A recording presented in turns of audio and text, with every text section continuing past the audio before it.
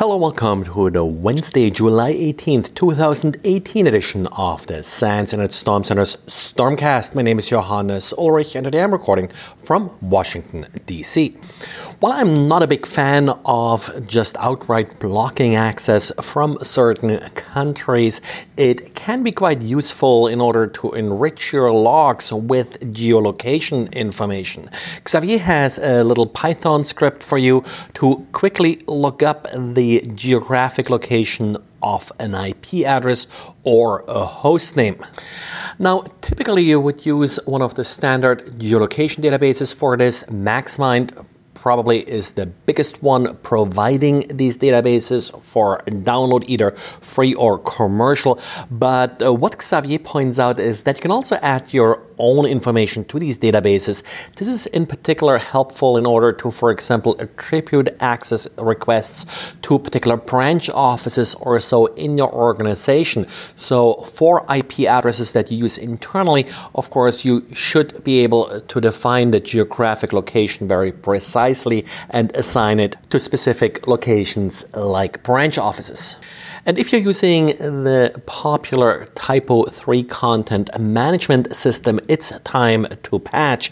The Typo team did release updates for all three current versions. That's version 7, 8, and 9. And the new release fixes 4 vulnerabilities. The first one is an authentication bypass vulnerability. Depends somewhat on the exact configuration on the system.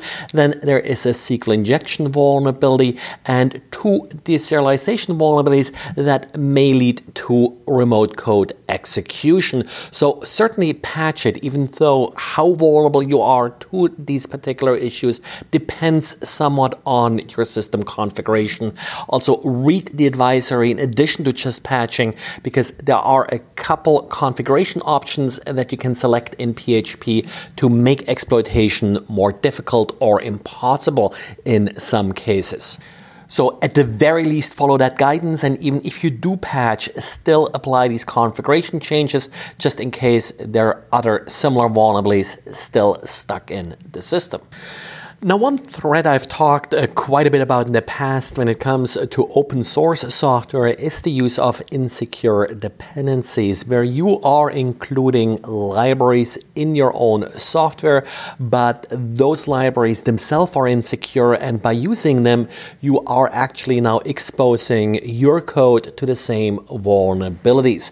GitHub, hosting so many open source projects, has announced for a while now that they're going to help developers identify these dependencies and vulnerabilities.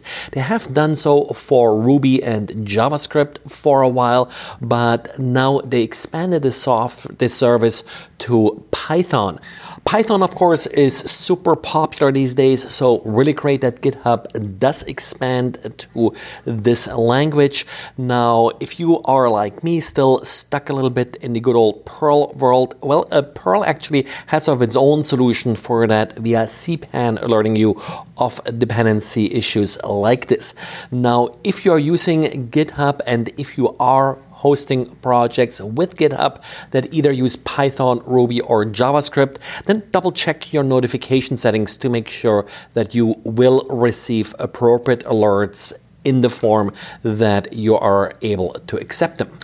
And sometimes the bad guys mess up too. So researchers at ChromeTech were able to gain access to a Mongo database that was not password protected and exposed to the internet, that apparently was used by criminals who used online games for money laundering. What they did was that they set up Apple ID accounts using fake credentials and then associated stolen credit cards with these accounts. Apparently, Apple actually doesn't verify a lot of the details and just charges and then refunds $1 to the credit card in order to verify that the credit card itself is valid. These credit cards and Apple accounts were then used to buy goods in various online games and then resell them to other users, which in turn netted the criminals real money that they were able to spend.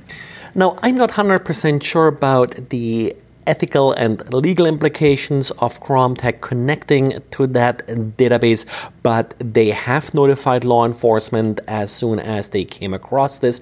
Also, they notified some of the vendors of the games involved, as well as Apple. Well, and this is it for today. So thanks again for listening, and talk to you again tomorrow. Bye.